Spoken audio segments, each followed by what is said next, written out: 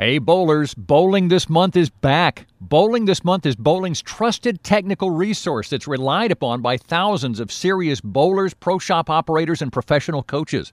From independent ball reviews to great instructional articles on all facets of our sport, you'll find it all at bowlingthismonth.com. For less than the price of a cup of coffee per month, you can have online access to Bowling This Month's premium technical bowling content that will help you improve your game. Bowling This Month is so confident you'll be satisfied, they're offering a 14-day money-back guarantee to all subscribers. Check out bowlingthismonth.com and sign up today. Now is the time to reinforce your bowling arsenal, and BowlerX.com is the online leader in price, service, and selection, with free insured shipping on every item we carry, including a complete line of pro shop supplies, as well as balls, bags, shoes, accessories, and more. Also, check out the large selection of closeout and discontinued items at a fraction of their original cost. BowlerX.com, your online bowling superstore and proud sponsor of Above180.com. You can hear Above 180 on Stitcher Smart Radio. Stitcher allows you to listen to your favorite shows directly from your iPhone, Android phone, Kindle Fire, and beyond, on demand and on the go. Don't have Stitcher? Download it for free at Stitcher.com or in the app stores. Stitcher Smart Radio, the smarter way to listen to radio. BowlerX.com, your online bowling equipment superstore, presents the Above180.com podcast. Tim Berg is ready to hit the lanes, approaching the issues that you, the bowler, want to know. From the latest equipment reviews, coaching, to drilling layouts, and the stars of the PBA. Now, here's your host, Tim Berg. Well, joining me on the Above180.com podcast is Rob Gotchall. Rob is the marketing manager, player promotions, and events for Ebonite International. Rob, thanks for joining me today.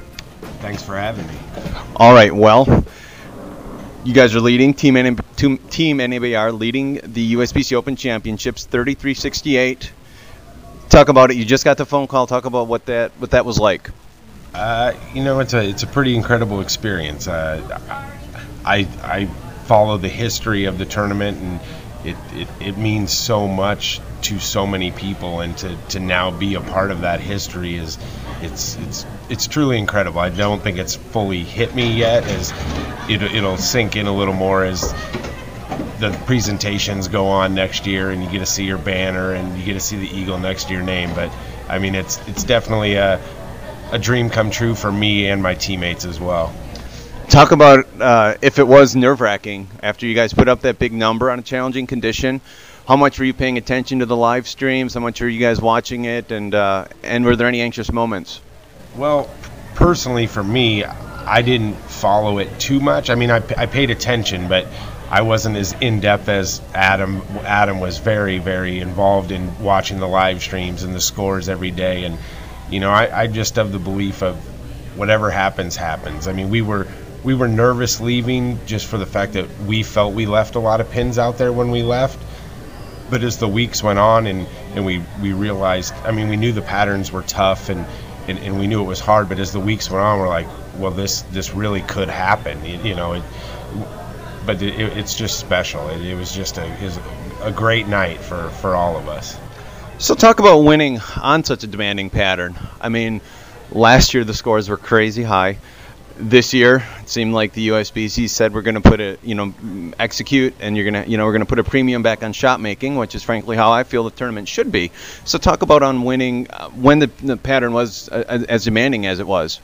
Yeah, it means a lot because I'm more known as a shot maker. I can bowl when they're easier or whatever, but to me, it's the most prestigious event, for the USBC.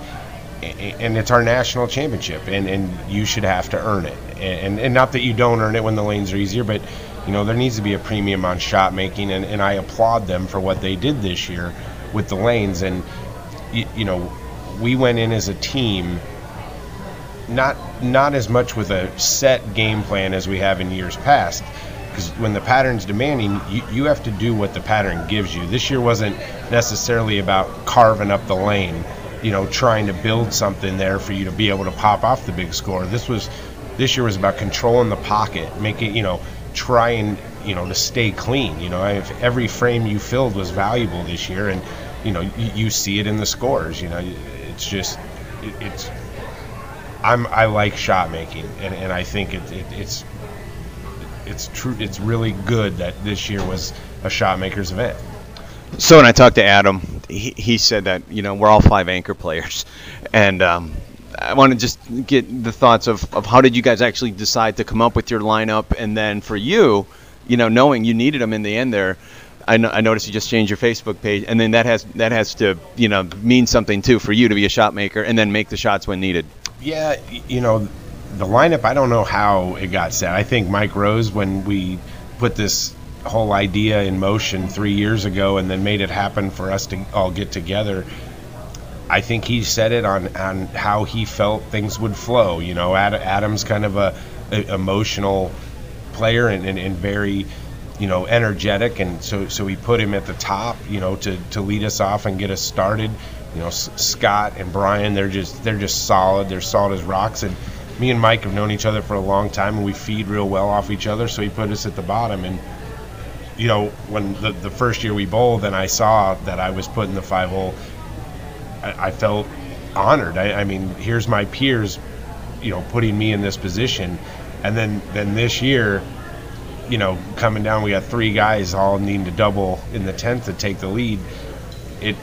And I told Mike before Brian got up, I said, I just want the chance. Just get it to me, and they did it. And but before I threw the first one in the 10th, I just told myself it's no different. It's just another shot. The lane's still 60 feet, and there's nothing different about throwing the shot. Sure, it's a different moment, but it's still bowling, and you just got to execute to your best. So talk about yourself personally. You had 2181 all events. I believe that was second to Matt McNeil. That's a great number too on such a demanding. 783, 679, 719 for yourself. Talk about what that means for you personally to throw the ball so well and to score so well on a challenging condition.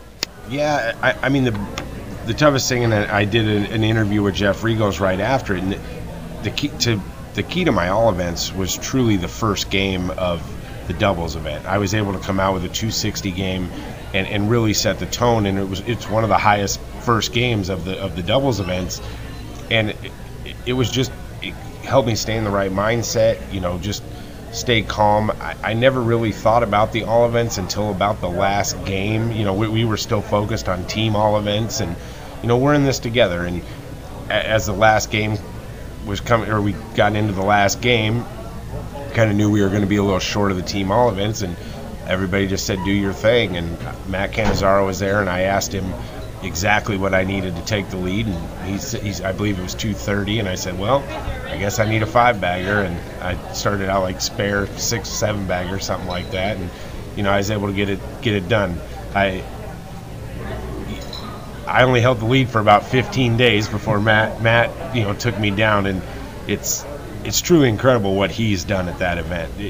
Being able to bowl over 2,200 3 times in 5 years, it's just phenomenal. I mean, it's great bowling. I witnessed his win in Baton Rouge, which is also the same event where the idea came up to concoct our team as well. So we were all there bowling with our prior groups, and so but it's just, and Matt's a good friend of mine, but to be second in all events, it hurts a little bit, at the same time to know you're so close, but at the same time, I mean, I had the second highest 9-game total in one of the toughest Open Championships in recent years. Well, yeah, and you speak about Baton Rouge, as I recall, that was another challenging condition, and for Matt and yourself to go out and put out such huge numbers, just truly remarkable. What do you say to people who watch the live streams and then say there's no way what these guys bowled on is what I bowled on? They got 3 different machines putting out the lanes just so they can keep things on schedule, frankly. But what do you say to that? You have anything you'd like to address as far as that's concerned? I mean, the biggest thing is I believe it's fair. They put the same thing out. I mean, there's so many different variables from, the topography to weather. We went out in April, and Eric's team bowled, the week before us, the team that finished second, and I think the climate was cooler. When the air conditioner was on, it was really cold in the building when we were there, and I just think the oil doesn't transition as much. But at the same time, you get guys with different ball roll. you have different layouts on your balls, and to get to the root of the problem, the thing of people accusing, the organization that it's not a fair event is, my answer is simple: is why would they want to not be fair in one of their largest revenue streams in their organization? It doesn't make sense. It wouldn't be smart business, but and it's a tournament. It's the way it is. Things happen every day. There's always differences, but in no way do I think in any way that tournament is unfair. I mean, I bowled for 20 years. This was my 20th consecutive USBC tournament, and this is the first time I ever led.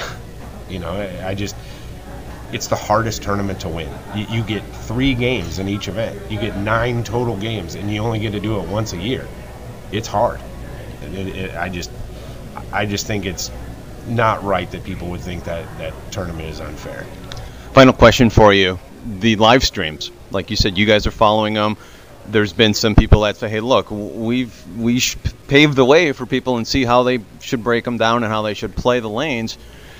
You have any thoughts on that? I know you said you didn't really follow them a whole lot, but Adam was, and some of your guys were. So you have any thoughts as far as the live streams? Because, at the end of the day, in my opinion, we still have to go out there and make the shots. I can watch yours 10 times, but if I still got to go out there and execute. Yeah. I mean, there's good and bad in the live streams. The live streams are, it's great because there's exposure to the tournament. They can help educate people about the tournament and help them become more prepared. At the same time, like you said, you're given information. I mean, our team bowling and bowling well, we're essentially giving people information that they can go watch over and over and over again and try to have the same game plan. Like I said to you earlier, I don't think there was necessarily a right or wrong way to break the lanes down this year, other than don't get too far left too fast. But overall, I think it's a great thing for the tournament, for bowling. We're live streaming all kinds of tournaments, and right here at the PWBA stop this week, it's on the internet all weekend, and I think there's so much more good in it than there is bad. Awesome. Thank you, Rob Gotchall, for taking some time to join us, and all the best of luck. I should say all the best of luck. And final question here before we go, Rob. Talk about what you were throwing. I mean, you don't have to get into specifics of layouts, etc., but just talk about what you had from your what was in your arsenal. Basically, what I used in the tournament, I used a Game Breaker 2 with a 2-inch pin for my axis, CG center of the grip, almost old school label, with the pin a little closer to my axis. I threw it all 3 games of team. In doubles, I started with pin down bad intentions. I threw it 14 frames. I split in the second and fourth of the second game of doubles, and it got out of it right away. Went to a different Game Breaker 2 that I'd thrown at the Bowler's Journal all week, and just rode it out the rest of the way and just kept moving left. Awesome. Thanks again, Rob. No problem. Thank you.